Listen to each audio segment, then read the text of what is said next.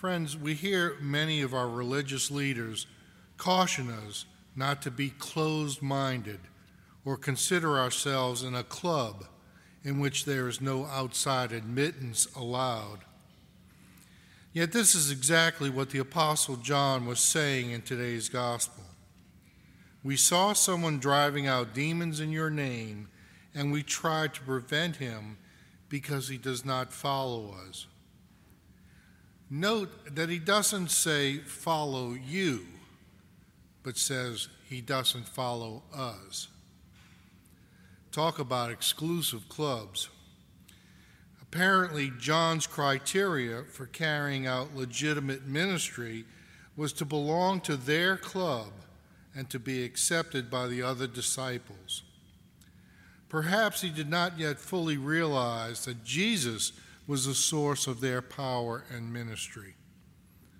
Our Lord's response to this complaint directs his disciples to take an expansive rather than a restrictive approach towards others who are acting in his name. Do not prevent him.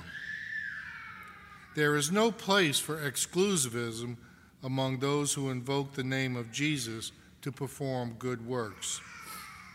The disciples should not presume to restrict the invocation of the name of Jesus, because no one who performs a mighty deed in his name can at the same time speak ill of him.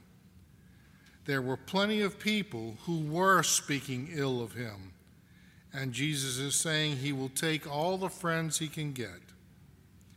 To do a work of healing in his name is to honor him. Jesus is telling his disciples to take a stance of openness towards those who are not within the formal bounds of the Christian community.